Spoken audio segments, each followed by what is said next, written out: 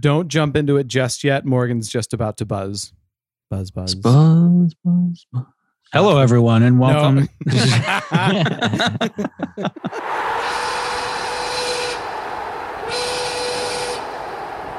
We're the Windy City Wingers. We're the Windy City Wingers.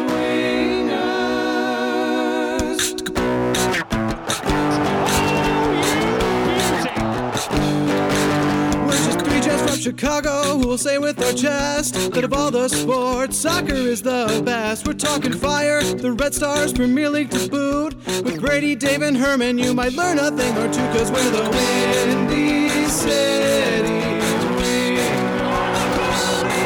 We're the Windy City Wingers.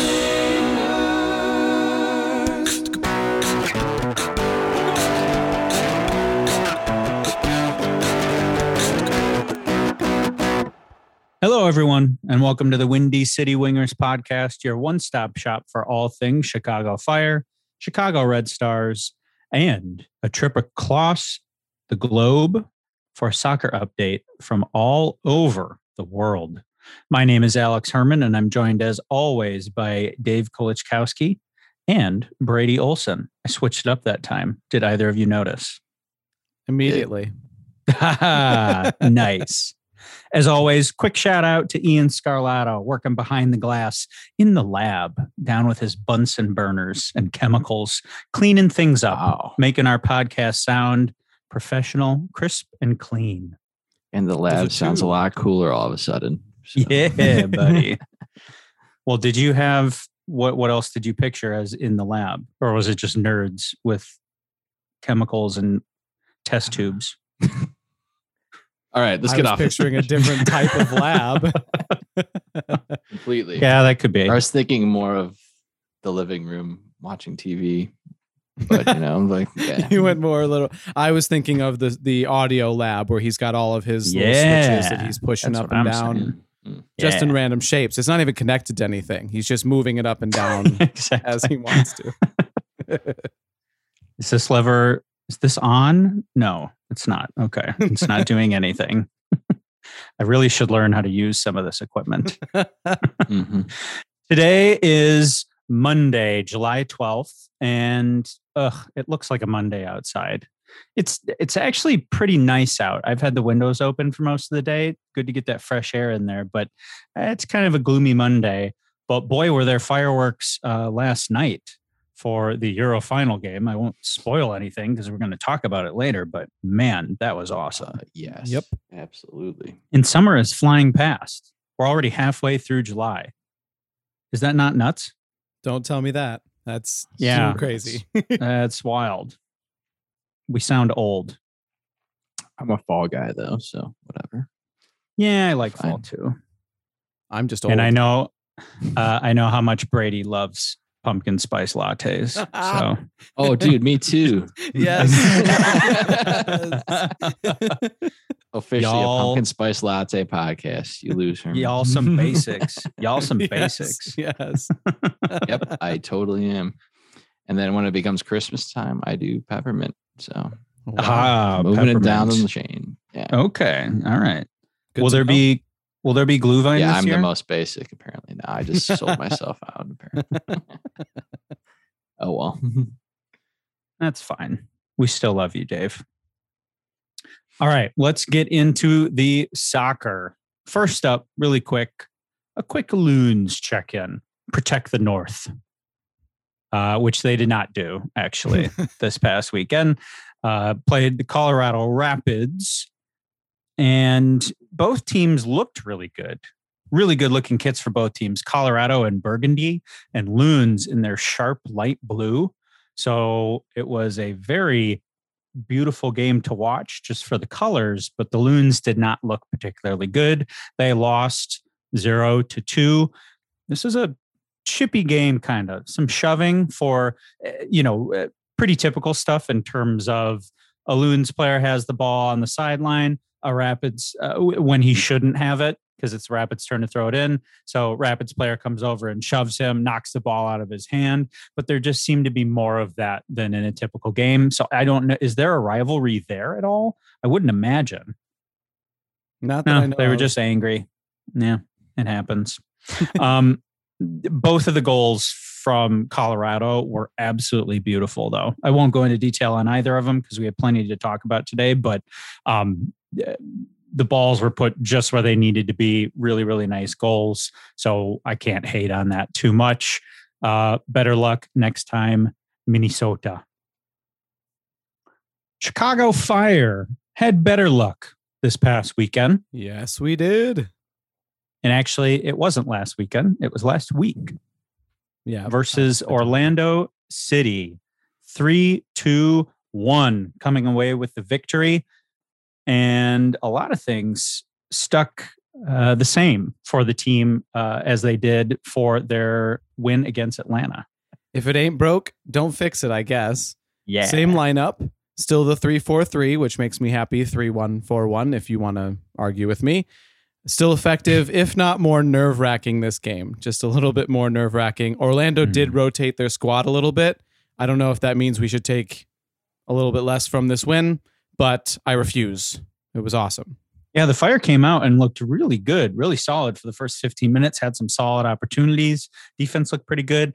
And then things seemed to kind of go downhill for them. Yes, and it's part of the problem with playing a 3-back.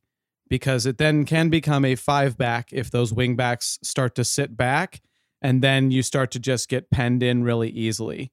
This particular group, especially in the midfield, doesn't really have a ball winner, which is critical to get out of being penned in, as we see in this game. Yeah, and on top of all that, I really wanted to say that Shuttleworth was a standout for me. He had a solid start this game, and again, keeps the fire in it. It could have been a bloodbath the way it was looking after those first 15 minutes. Mm-hmm. Yep, he had some really nice saves right in that first 15 minutes, or I should say in that first half, really. Yeah. Yes. But Orlando strikes first. Perea in the 34th minute. Nice pronunciation. Thank you. A beautiful cross from Halliday finds Perea. Bornstein gets a foot on it, not quite enough to stop it. Perea gets a hold of it, puts it in. Orlando is up 1-0. This goal didn't come from the Fire being under it. It actually was a bit of more of a transition. Aliseda loses the ball and then kind of takes a bad angle to get to the right back Halliday, who just storms down the field, dribbles himself into trouble, but then Navarro loses this 50-50, which just foul him here. Yeah, just take him out. Come on. Yeah, knock him on his butt. Pineda was still retreating because he was pressuring the Orlando forward Akindele, who was for part of the first part of how they won the ball. So Pineda is still retreating. He's in fine position, but he was running with blinders on. He was just running straight ahead and wasn't looking around. And he was in the right position to deal with the Bornstein deflection, but never recognized that Perea was around him. And so didn't have the urgency. Perea jumps in front of him, and that's just about it. Yeah. I just felt like this entire goal was sloppy. Bornstein should have taken care of it, I thought, from the beginning, though. I know you had mentioned Pineda was in position, but Bornstein was at fault here for me again. After me just saying some nice words about him last week, he does this, but it is what it is. A little bit of a swing and miss, yeah. Yeah, it was disappointing, but I was feeling that a goal was coming at any point. It was just an ominous feeling, and this is what happened. The dam broke, and this is what we get for the sloppy play for the last 20 minutes. Yeah. But the Fire answered back right before halftime. Sekulic, in the first minute of stoppage time, gets a beautiful cross from Madron, and Sekulic puts a perfect head on the ball to put it just out of reach in the goalie, in the corner of the goal, tie a game 1-1. Yeah, that Madron ball was sick. Yeah. Mm-hmm. A deep lying playmaker. This is exactly why Wiki has moved him back into the midfield. Because if he has time, he just puts up dimes. It's awesome. when the fire wingbacks can get forward, that's what makes this formation so effective. And we're going to score that way. So this is just an example of when we're not penned in, that's how this becomes the ideal way the Fire want to play. We just have to be careful of that going forward. Also, did you notice Beric try to steal this one? Yes. I don't know. Is he that desperate, or did he really not know the trajectory there? Like, I don't know. Did he really think that it was going to kind of curve back out? Are you that sure, Brady? I'm not sure. I just think that just in case it goes wide, he's there. And just in case he gets a toe on it, he's also there. Yeah. It's his job. We always talk about what a negative impact it has on morale and momentum when you give up a goal right before half. Mm-hmm. And that is what Orlando City did here. So ecstatic as a Fire fan to go in with a ton of momentum. Happy to see it go the other way for a change. Yeah, it was an awesome shoe on the other foot moment for us. It just completely it negates all the mistakes we were making up to that point and gives us a fresh start. Let's 0-0 and you only have to play 45 more minutes. So it was huge. Mm-hmm. Yeah, absolutely. And that momentum proved to carry over into that second half. It took a while for the Fire to score again, but Beric in the 72nd minute makes it happen. Oh. Snake bit no longer. This goal is so important. Yes, very, very important. Madron puts the ball in Beric's path, but it is so close to being intercepted by the defense of Orlando City. So Beric really has no time to even think about it.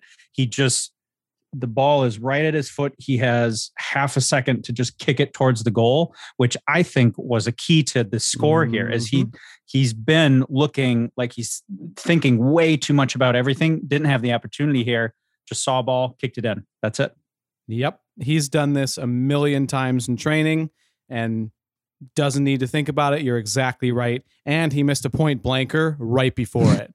So yes. It is super critical that it's just, I'm not even going to touch it. Just let's bury it, or at least try. And it was a good finish because he's a good finisher, and he needed one to go in. So happy for him. Also, this goal starts from Shuttleworth. Like, it starts from all the way from the back and built forward, makes every coach smile. I mean, that's one of the coolest moves in soccer to see, for sure, when it starts all the way from the back and then just works its way up. So cool. Mm-hmm. I had to say that Beric miss made me cry, though. My prediction of him not only being our top goal scorer, but the MLS Golden Boot winner has been aging like an open can of hams on a 100-degree Chicago day while the AC is broken. Ooh, I mean, like, it's just you're just drinking disgusting water at one point that I don't even want to think about it. Bad days. But anyways, hey, he comes back a minute later and slots that one home. And he had a couple of defenders draped over him on that too. So just having the composure to slot that home was amazing. Yep, it really was. So 4 minutes later, 76th minute, Orlando City Stars. They bring their star players in late to try and save this game. It's currently at that point, it is a 2-1 lead to the Fire. Orlando says no more. We're bringing in our stars. We're going to try to take this back. I was just thinking, as a fan, I didn't get to go to this game, but if I were there, I would want to see Nani and Pereira play. So I would have been pretty mad if I was at this game. Absolutely ridiculous. I would have been super upset. And you have to think that people bought the tickets with that in mind. Like, oh, we're going to see Nani. Like, oh, they were going to see what Pato. A disappointment. Oh, yeah. Sorry, Pato. Yeah. And then Nani comes in and has a fantastic cross in the 86th minute that almost goes in. So that plan did almost work. You got to think if they were in there for the full game, fans would have loved it. And also, is this a different game, different end result? No one knows. I think there's a reason they didn't play. There was rotation involved. They had just had a weekend game, but so did the Fire. Mm-hmm. And also wanted to point out the bike at the end of this cross was awesome. Yeah, it was. And I just have to say, Shuttleworth is a dude. That was awesome. He's been on fire. He really has. Really has. The final goal of the game came from my boy, 04, in the 6 minute of stoppage time. the end of the game, he wins the ball and gives a Marshawn Lynch beast mode hand to the chest of a defender. And then he just goes off, shows that he's the fastest one on the field. And Frankie and him, it's between Frankie himself and one Orlando City defender. Gives it to Frankie really quick. Frankie gives it back, puts it in. Game. Classic counter. Very nice, composed finish for his first ever goal for the Fire. Love it. Yeah. Good for 04 and nice way to cap off a W late in the game. Yeah, absolutely. I loved seeing that. I've been a huge 04 fan since becoming a Fire fan. I was thrilled with it. So congratulations to him. Congratulations to the Fire. Second win in a row. Let's keep this momentum going. Mm-hmm. Looking back at this game, I'm sure that neither of you are surprised to hear that my big takeaway, yep, Brady's rolling his eyes already, is playing that 5-back definitely worked. And who is absent from that 5-back who normally plays defense for us? Calvo. No Calvo for the second time in a row, second win in a row. Yeah, I'll have some more of that Kool-Aid, Herman. No I'm further drinking that questions. Kool-Aid. No further questions, Your Honor. Case closed. It's closed. This proves it. Calvo out, Fire in. Bam. I don't have any numbers to defend this week, so congratulations. I guess you could just listen to last week's episode There and you listen go. to his. Yeah, you could. My You apology could. tour of Calvo. The Fire were slightly outpossessed in this game and lost the expected goal value battle. So that is a little bit something to be worried about. 7 saves for Shuttleworth. Again, he was a man in this game. It was awesome. But that with this formation, there are going to be hold on to your butts moments. You're going to have to struggle through it, suffer through it, and then hopefully the Fire get out and can counter and or play with the ball in front of them and downhill. And Madron does crazy magical things like he did in this game. Yeah, totally. He's going to need some more help at some point, but I don't know if we're going to be able to provide that. Shuttleworth, like I said, is a total dude. He's been awesome this season. I'm loving him. And I think he's my dark horse MVP of the team so far this season right now. So He's been pretty great. I mean, Yeah, the I offense would is starting to heat up. So obviously offense is more fun. It's more sexy. You know, it'll end up winning out when it comes to the end of the season. But right now, I think you have to give him a nod and acknowledge what he's done. For sure. Got to give a nod to Comeback City as well. You don't come back if you don't win the previous game against Atlanta, I don't think either. Yes. Just the confidence it gives you. Also, the system's working. Believe in it. Even though you're a goal down, we can still score more. I wanted to point out that despite losing the expected goal chase, we did win the expected goal value per shot. So the Fire had 0.18 expected goals per shot, whereas Orlando had 0.14. It's not a huge gap, but it is significant to say we're shooting when we have better opportunities, and that was not the case earlier in the season for the Fire. So that is a positive change to see, and also love a comeback. Definitely. And let's hope for another W this weekend. Fire take on Nashville. Saturday, 17th, 7:30 p.m. Let's keep it rolling. Pointing out in this game, set pieces are going to be crucial, and Nashville have been nasty on them. So especially defending set pieces, it's going to be huge in this game. Yeah. All I can say is let's go streaking, boys. One more. Love it. And continuing with the good vibes in Chicago, the Red Stars played the Houston Dash this past week, came away with a victory, 2-1. And I'm going to hand it over to Brady, who is our resident Red Stars expert. Brad, take it away as always.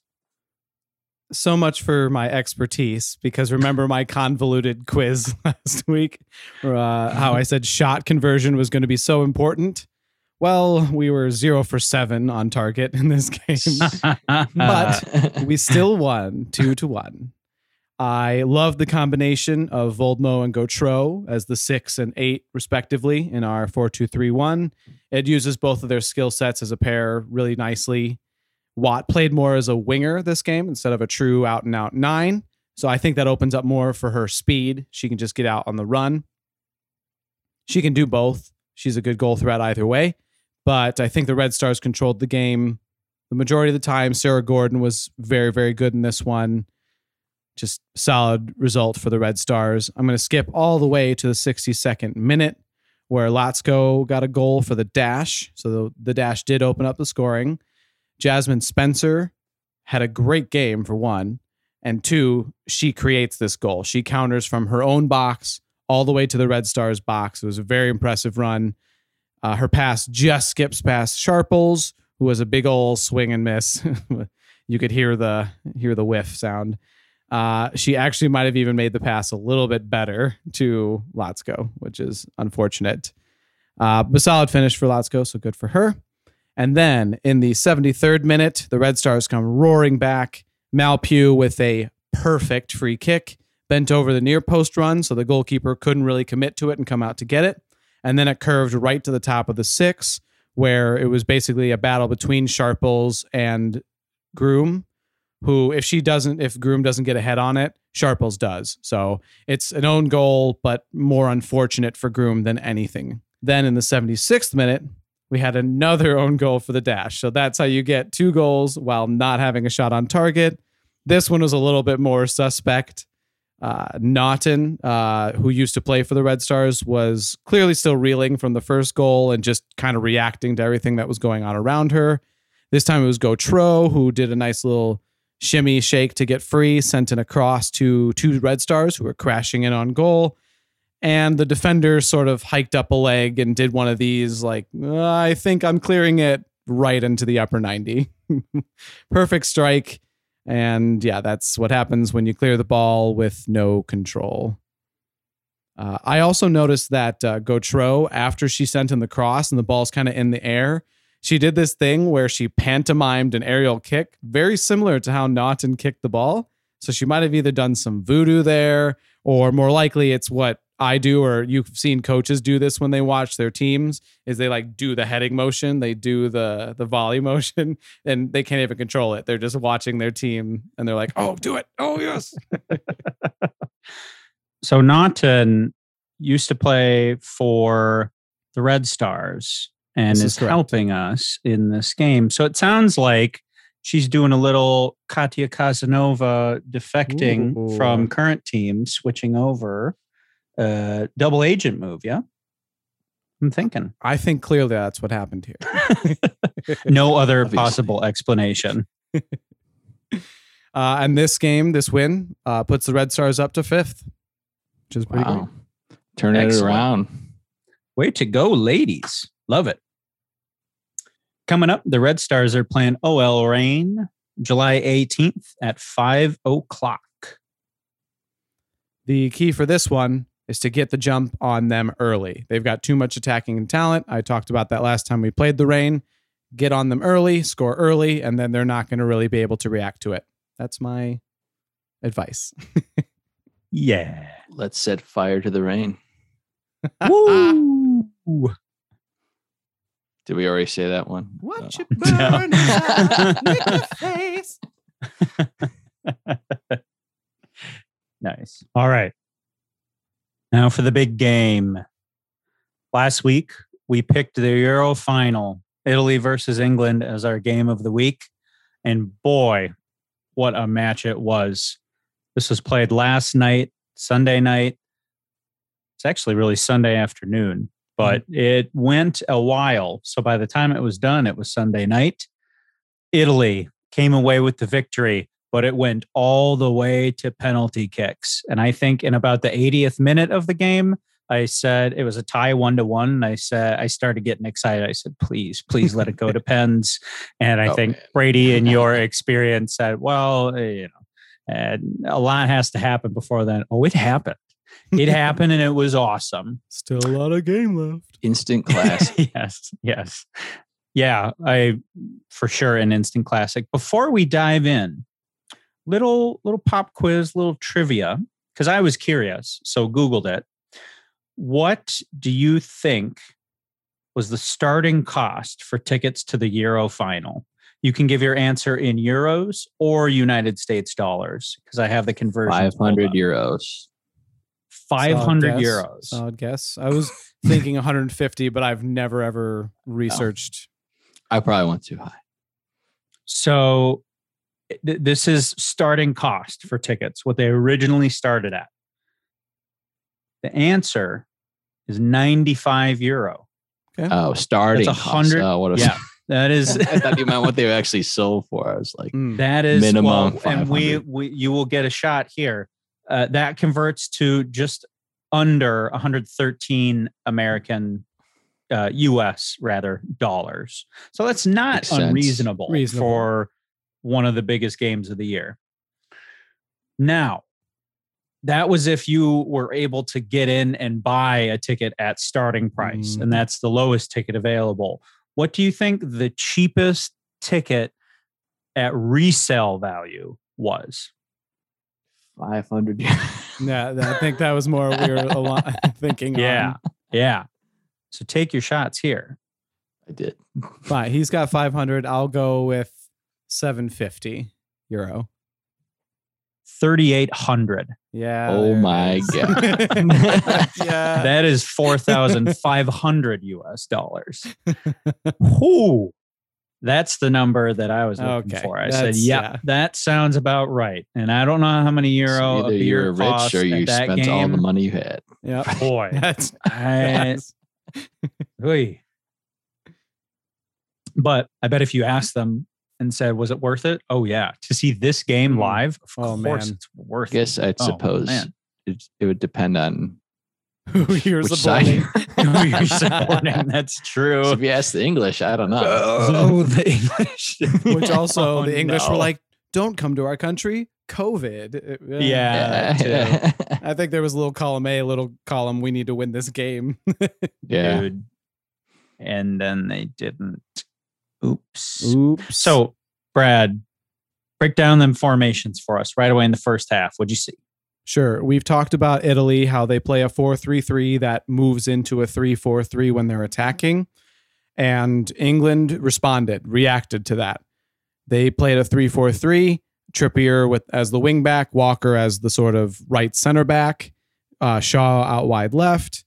And this is another notch in our, do you change the way you play to match the team you're playing, or do you play your own way conversation, which will always be a conversation forever in soccer. It's never going to end. But I know that there are plenty of English fans who think that Southgate lost the game right then and there. Very interesting. Yes, this will be debated for quite some time, I think, on how and when this game was lost for England and who lost it for England, although a lot of people seem to think it lies with one particular person who will go unmentioned here. The game got off to a very fast, exciting start for England. In the 3rd minute, Luke Shaw puts it in for England. A great run from England, coming off of a corner kick, set piece opportunity for Italy. A fantastic cross from Trippier. A dream start to the game for England, as the announcers put it. That is the fastest goal ever in the European Championship final. Yeah, I almost felt like it was too easy, though. Luke Shaw was kind of sitting by himself. Probably not perceived as a goal-scoring threat because he just doesn't score very often. But he has a solid first touch, and that's, I believe, it was his first goal for England. So that's like a huge, like, you're going to do it in the final in front of all your home fans, right, at Wembley, right? I think also Italy gave Trippier too much time here. Di Lorenzo didn't mark Shaw due to Kane's presence in the middle. They had communicated more. Maybe he would have been able to step out and defend the far post because there were 2 defenders there. It felt like kind of overkill, and maybe they were just scared that given Kane's strength and his goal scoring prowess, that if they had given him too much time or space to turn, that he would have put it in. But it ends up falling to Shaw, and he does his job. My response to you for the Trippier space is Kyle Walker made an aggressive overlapping run, which delayed any pressure to Trippier because they had to respond to that run. And then for Shaw, timing is the key to all of it, because every Italian defender is looking at Kane because they have to. I mean, he's the critical goal scorer, the number 9. You're definitely going to be looking for him. Shaw waits for that moment and then glides in behind. And he puts his hand up before he's in the box to signify, I'm going there. Just give me a second while I get in there and no one notices me. And a really nice one-time finish. I'd really like that. Yes. All right. Chiesa in the 35th minute has a near miss, takes the ball towards the top of the 18th and just lets one rip. It does go wide right, but this is kind of where Italy, to me, starts looking like they're there. Their presence is known, and the game's in their hands kind of at this point, even though they're down a goal.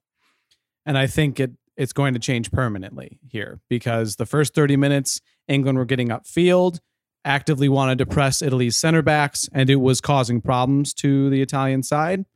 However, after the 30 minutes, they fell back into a pretty obvious 5-4-1. And I don't even think that was part of Southgate's plan. It just is a tendency with this formation, like I mentioned with the Fire. There is just we've got a goal. Okay, we can kind of sit back here. And the point of it is to push Italy where we know they're going to be and then get past them. But they just never got past them after this point, I don't think. So what are the dangers of falling back into a 5-4-1? Does it just lead to less opportunities to put the ball in the net? So it falls back to more of a defensive position, saying we've got a 1-0 lead. Is it kind of taking the foot off the pedal a little bit? Absolutely. And it's not like I said, it's not even a tactical take your foot off the pedal and don't let them score, because you're not doing that with 60 minutes left in a game. No, it's just a mentality that I think England, playing in front of their own fans, having a goal in hand, they might have scored too early for their own good. All this stuff we can say in hindsight.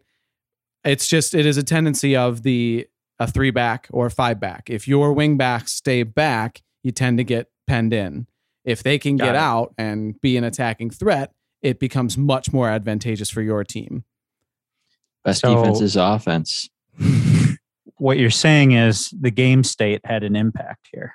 Yes. Very, very good. Gold star for Herman. Top of the class. Yes. Listeners, please give him a round of applause. One thing I noticed in the first half that I really enjoyed is the refs let them play. They were not calling a lot of fouls. And obviously, this is a big stage. Emotions running high. Both teams really want to come away with the victory. And so there were people flying all over the field for parts of it. Yeah. And eventually the refs just kind of said, you know what? Fine. Just play. I'm just going to let you play. Unless someone really steps out of line, I'm not going to call it. Let's go. Yeah, I totally agree with that. The announcers were making comments about it as well. Seems that the refs kind of got together before the tournament and kind of decided that that's how they were going to let the games proceed anyways, especially this final, which is great because there's so many times where in a final, it's all determined by like a really kind of 50-50 foul, and then it sets the tone for a game. You could even go back to when Liverpool won the Champions League against Tottenham. I mean, it was a foul at the time, but do you really want the game to have a goal that was set on a tone on I believe it was a PK, like very early in the game, that kind of ruins the fun for it. So them letting everybody play here created this awesome first half. And I think it was just super fun because of the way the refs decided to go about their business. And basically all I had to say about the first half is Italy has already adjusted, but let's see what they do at the half as well. I think that, it's in their hands at this point. Yeah, super glad you brought up that Champions League final. Thank you, Dave. You're welcome. Although it was Liverpool's to win, basically. So whatever. And the momentum for Italy that we saw change late in that first half stayed on Italy's side in that second half. They came out looking like the more aggressive team. Could definitely tell they were feeling themselves in that second half. Yeah, they just came out firing, and they were ready to make the game level. And this, for me, is where England get it wrong. This is where I actually place blame on Southgate, because I think a 3-4-3 and a neutral game state, actually does work. I think it reacts well. And if you are pushing for a goal, if you're England, that 3-4-3 is more advantageous to you. But with a goal down, England needed another ball winner just to get on the ball, and so they could control the game a little bit more, and or a winger or a speedy player that actually stayed high. Not a Kane up there because he's not really a speed threat. You had Sterling out there, but Sterling was coming back to cover the wing, so it wasn't an effective way to even make Italy respect the counterattack. Bonucci and Chiellini are playing in England's half this entire half. And England needed a change. Instead, Italy is the team that decided to change first. Now they're a goal down, so that's going to influence that. Berardi came in for Immobile, and then a like for like basically with Cristante for Barella. Barella wasn't having his best game of the tournament, and Cristante was pretty fresh. I think that just made sense. This moved Insigne to the middle. So now he's going to play a false nine because he is not the same type of player as Immobile. And now the giants of Stones and Maguire need to find Insigne versus we know exactly where Immobile is. He's going to be standing right next to my shoulder this entire game. Changes the tactic up for England to figure out, okay, how are we going to cover this? Chiesa switched sides so that we could watch the track meet against Kyle Walker. That was fun. And then Berardi slots in on the right side. And those changes worked for Italy. In the 67th minute, Bonucci has a rebound effort on a set piece for Italy, goes in, tie game. Basically hits the restart button. 1-1, fresh game. Well, fresh game, except England have now been battered yeah, for 67 minutes. Yes. Let's say 64 because they got their goal in the third. Yeah. Bonucci starts this move with Declan Rice covering him. England lose the first ball because Bonucci's move kind of sets a pick on the front post, getting Cristante free. So that's how that first ball was won, because of Bonucci. Then the ball bounces in England's box. Can't happen. It just simply cannot on a set piece. That's got to get out of there. Someone's got to react to that. Verratti is super brave, gets his head on it and knocks it into the post. And then Bonucci never stopped moving. Rice kind of lets him go because it's the second phase of a set piece. It's not good. It's not the right thing to do, but he lets him go. He's then Bonucci is hiding in Maguire's blind spot and then pops out at the right time. It's all Bonucci, this entire goal, this entire set piece. Love it. I mean, the ball was great too, but just Bonucci, Chiellini, so important to Italy. And how are they still doing it? It's absolutely amazing. Yeah. Yeah. And I love that the announcers called this goal right before it happened. Like, momentum had been on Italy's side for a while. I could see that. Most people watching could see that. Yeah. But to be able to call it within a couple minutes of it going in, they said something is coming for Italy. And then the goal goes in about a minute later. It was like they, as a sports fan overall, but someone who's been watching soccer for about a year, I'm consistently blown away with how good the soccer announcers are. Yeah, dude, they it's are awesome. Spectacular. They're so fun. It was totally a matter of when, not if. So I think at this point you have to say that Italy has been in the driver's seat, and now they have the goal to back it up.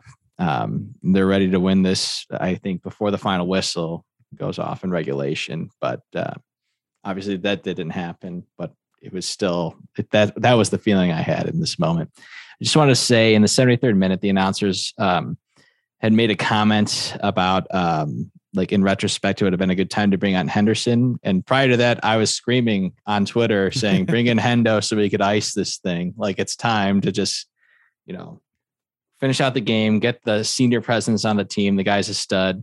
I just want to say I'm awesome. You'll never walk alone. Yes, Dave is a Liverpool fan. Even in the end, the Hendo sub is correct, but I would have replaced a defender. I would have moved into the midfield and try and get hold of the ball. Although Declan Rice did look exhausted. Yeah. After a great tournament, to be fair to him. He did look exhausted. Yeah, you're right. He did look good, but you bring in Hendo because at this point, they don't look like they're going to score anymore. Mm-hmm. And he comes on in the 74th minute. Also in the 74th minute, a really good opportunity for Italy. I thought what really stood out here was Pickford. And Berardi looks like he gets shot out of a cannon, beats his man. He's flying down the field, cannot convert on really what was kind of a simple opportunity for a goal scorer because Pickford is an insane person and just runs out to meet him head on, stopping the goal. I mean, it was the right move, but wow. And he had some fantastic saves, and it'll come up later on. I'm also going to intercept Dave before he starts hating on Pickford. Absolutely. Because I'm Pickford saving was it for later. very good in this game. Yes, No, he really was. Yeah. I mean, as much as I hate the man, he looked very good. And if you're an English fan, you should be happy with what you got. Because he did exactly what he was supposed to do. You sound defeated, Dave. No, I mean, like it's a new season. It's in the past. Okay. I have to get over it. Okay. I'm trying. How big of you? Trying.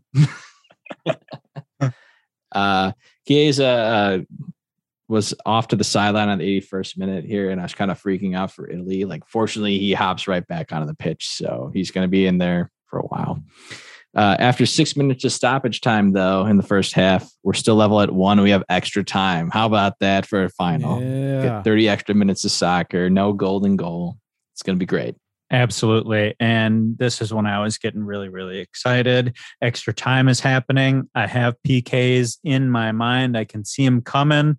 In the 100th minute, Grealish comes in for Mount. And if Grealish scores, this does mean that City has to sign him. Yes? Yes, absolutely. He has to be signed. Like, all the funds they have to spend, they're just pushing they'd push the chips, but it didn't happen. So, Kane's still in play there, Brady. Don't get too excited yet. Brady and I were joking about this as we watched. So there was no goal in the first half of extra time. Both teams had some pretty solid opportunities, but they're starting to look really tired. So you start thinking PKs at this point. England has a really big chance on a cross whipped in by Kane, but no fruitful scoring opportunities come from it. Then in the 120th minute, Sancho and Rashford are subbed on before extra time to take penalty kicks. This is only the second time that the final has gone to penalty kicks, which is kind of crazy. So in the history of the tournament, it was a big moment. Before we get to the PKs, I do want to talk about the passing numbers were 873 to 467 in favor of Italy. Yeah. 89% success for Italy to England's 74.7. And significantly, 66% of Italy's passes were short passes, under 10 yards, death by 1,000 paper cuts. Yeah. And this is it. This is what the final was all about. England gave them the space, and Italy said, okay, we're going to cut right through you. So before we get to PKs, and I think there's an element of ball don't lie when you come to PKs, I think Italy were the better team in the 120 minutes. And that's my bold take. It's true, though. You're right. They were the better team. Absolutely. Moving on to the PKs themselves. And wow, I think this is what, before I actually watched soccer, I thought that PKs happened all the time. And they never happen to end a game. It's super rare. So much has to happen. So to have it come down in a final, in the Euro final, I was so pumped. Yeah, this is super intense. Early on, Pickford makes the first save, and everybody's ecstatic in the crowd. England think they have it in the bag. Traditionally, so the pundits say, the team that gets to go first tends to have the advantage, and England take away this advantage early on. Yeah, no, it was an amazing save. Maguire's pen was amazing. It was. Broke the upper 90 camera. Love it. That was so cool. I don't have the fortitude to put the ball in the air on a penalty. I'm putting it on the ground. It's going in the sides, but I'm putting it on the ground. There's no lacing it in the upper 90 like that. It took guts. Yeah, and then unfortunately, things start taking a turn for England here. Rashford completely fakes out Donnarumma and then ends up hitting the post. And he did the hard part. Yes, he did the hard part and just couldn't make the finish at that point. Sancho follows and misses as well. And at this point, Southgate's career is dead. Because you're making those subs and they both miss. So, have fun while it lasts for the next 2 minutes, Southgate. And then Pickford, hate the man, love the save. He barely saves it with his fingertips and it bounces off the post. What an amazing save. And then unfortunately, the pressure's on England at this point, and Saka, as a young man, it's easy to get in your head at this point. And, he also missed. And I guess at this point, you really have to think, like I said, Southgate's career is dead. He put a lot of young players out there. You don't have Sterling take a penalty. You don't have Henderson. You don't have Grealish. What's going on? Yeah, it's interesting. I know that Grealish's penalty history is not good. I think he's only taken one in the... I'm going to have to double check myself on this, but his record's not good. Sterling's isn't good either. And I think what part of the concept was, you're not going to be worried about the history. You're 18, you're 19. You're out. Yeah. It's a game to you. I just wonder, maybe it was the opposite. Maybe you do. I think so. Let your old men take, especially if you're sitting on the bench that long. I would have rather had the guys that have been on the field that have kicked the ball. That's another thing. They're the ones that, that's was a weird thing about my head moment, penalties is it's not just the one kick. Like the whole game comes into it. Like how well you played, that one pass you made in the first 30 minutes, it factors into how hard you're going to hit it. And to that point, like both Harry Kane and Maguire drilled their pens, and they were locked in, the guys you'd expect to hit it. And then, the guys who hadn't been as much ended up missing, which is a bummer. Yeah. Aftermath of this game. What more could you possibly ask for a final? As a neutral? You can't ask for anything as a neutral. Italy gets the big win for Chiellini and all the other older Italian players. That was huge. And England gets we blew it again on our own home turf mentality. So the curse lives on, and it'll be the story when we go to the World Cup next year. I felt like Southgate really outdid himself here. Like I said, we kind of already went over the penalty kicks, but just some odd choices. But he was getting ridiculed all tournament, and his choices just had been right at the same time too. So it's going to see how that plays out with him prior to the World Cup. I would think they keep him for consistency's sake, but there might be so much outrage that he might have to step down. Also, this is an unfortunate side story as well, but there was some ridiculous racist trolls, and they were all England fans. It was completely disgusting and unnecessary, and it was condemned by the entire English team as well as most of the soccer world. It was focused on the English players who missed the pens and their race, and it was just completely unwarranted and ridiculous. Marcus Rashford, one of the players that missed, sent a really impactful tweet out. I suggest you go take a look. He, stood up to these racist tweets and this absolute buffoonery that people claim to be fans and, would react like this. He's a Man U guy, but I have to say he is an excellent leader off the pitch. He's been doing so many things for the poor and the needy in the country prior to this, and now he's making a stand on race as well. Absolutely check it out. His strength and resilience are something to admire and is a great role model at his age. So go check it out on Twitter. And there's been a lot of other stuff from the English team as well that's been very supportive in a really crappy and tough time for the team. Yeah. Well said, Dave. Yeah. Yes. To take it back on a happier note, though, this gets me super hyped for the World Cup. This tournament was awesome. This was a fantastic finish. So you should be excited for the rivalries to kind of continue. And then you add the rest of the world to the tournament. It's going to be awesome.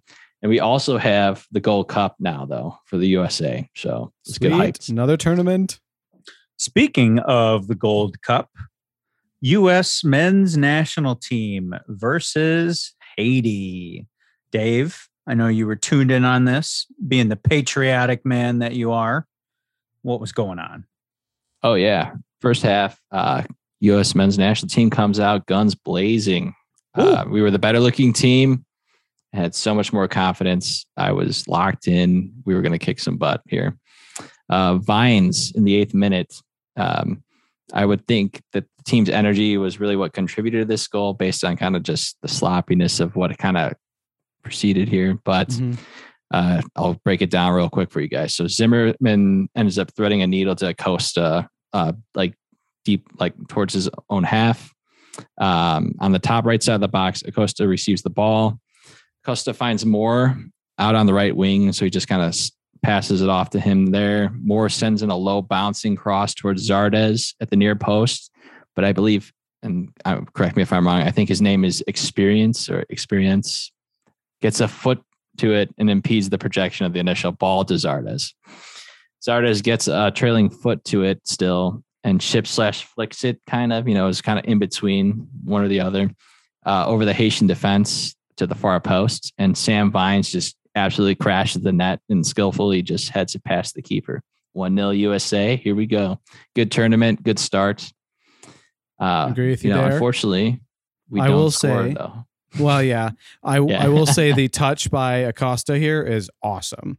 Yes, look at the highlight. It was very awesome. nice. It was very nice. And then the way this sets up where Vines feels confident to crash into the box is part of what the U.S. is trying to establish as our norm. Yeah, and I don't know, you'd think that they'd put one more in before the half, but they kind of take their foot off the gas, and Haiti actually kind of looks like the better team kind of when they're closing out, unfortunately. But we go into the half. Second half, U.S. just still struggles to take control of this game. You're just screaming, we need one more goal just to kind of feel safe about it. But they survive some nail-biting moments. Turner, the goalkeeper, and the defense end up making like a huge save late in the game, 93rd minute. But I think at the beginning of this play, I can't remember who this was on Haiti, but number 18, like clearly fouled Turner at the beginning of the play, but the refs kind of let it go. Should have been kind of a dead ball at that point in time. And that was kind of the big scary moment at the dead of the game that almost made us suffer the fate of a draw to start the tournament against the play-in team. It was a clear foul. I think Haiti are better than we're giving them credit for. They're a good counterattacking side, and they clearly rooked some of these MLS youngsters. They were like, we're going to go ahead and muscle you off this ball right now. I'm a man, you're a child. And I think that's a little bit concerning, but this is also the sort of depth of the U.S. that we're trying to, these aren't our best. This isn't grade A team, if you want to call it that, but we're building that depth so that in World Cup qualifying, we're not just relying on 11 people. Definitely. And then just to discuss some of the aftermath of the game, I just had tons of different emotions. Like I said, the first 20, 25 minutes were good. The rest of the first half was just rough.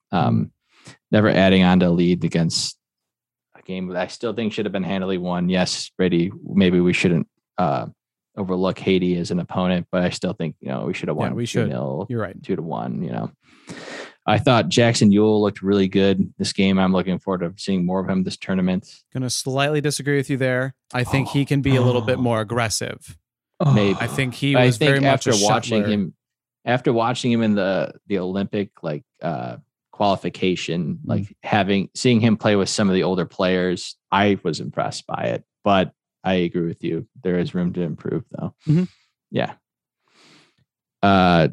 DK didn't start, which bummed me out. I do like Zardes with this squad, but I don't know. I think DK could be the future, so I want to see him starting more, playing at least 60 plus minutes. Gianluca Busio also made his debut for the U.S. men's national team, and it was a super cool moment. They were playing in Kansas City, and he's a member of Sporting Kansas City. So fans were actually kind of calling to Berhalter to play him, and he obliged eventually. And it was just an amazing moment filled with tons of energy during the game. So super fun if you were tuned in. And I just want to say, at least we scored and didn't draw like Mexico did. So 0-0. Let's go. Nice little jab at them. Perfect. Well done, Dave. Thank you for giving us that big breakdown too. The Euros was not the only tournament to wrap up with a final this week. Copa America also had their final game. Brazil versus Argentina, two teams with a ton of history, both successful teams. Argentina came away with the victory here, 1-2. Yeah, I don't have too much to say about this one, but Angel Di Maria scored in the 22nd minute. I felt this was kind of like due to an error by the Brazilian defense. DePaul tried to pick out Di Maria with the long ball, but I think it was Lodi ends up getting a foot on it. However, I felt like he was just trying to trap the ball, so he didn't really make a decisive decision here, or maybe the decision to make the trap was the wrong call because he probably should have just cleared it out, and it slips through to Di Maria, who ends up putting it in the back of the net. So, yeah. It was a really nice finish from Di Maria. The pass was beautiful, but I agree with you. Lodi fell asleep for a little bit. Just that one split second. He wasn't thinking about him. And that's all it takes in the beautiful game. This game turned into a rugby match. The referee just stopped calling fouls, and people were just wrong side of the highway running into people. It was nuts. Before like the first 20 minutes, Neymar had ripped socks, ripped shorts. His jersey had been stretched. And that was the first 20 minutes. And then the refs just stopped calling fouls. So it was insane. And by the end of the game, he was trying to beat people still, because that's what he does. And he tries to get you into one-on-one situations. And Argentina was just obviously kicking. It was, it was pretty ridiculous. Although it is a tactic. He's one of the most fouled people on the planet. And that's why he rolls and does his antics.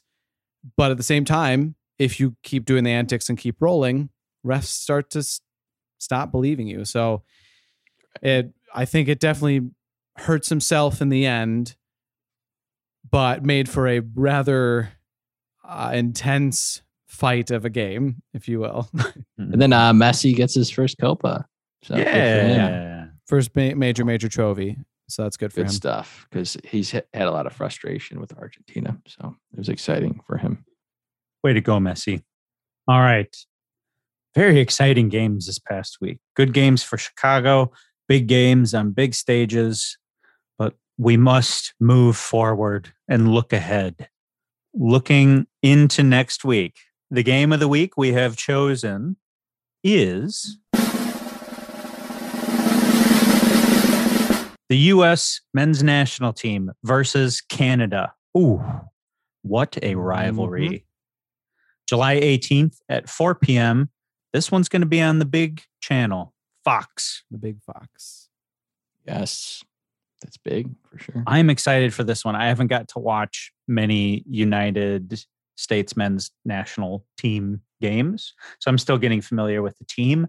Watching them against Canada, that's a great way to reintroduce myself to them. No Alphonso Davies, but we'll survive. We'll make it.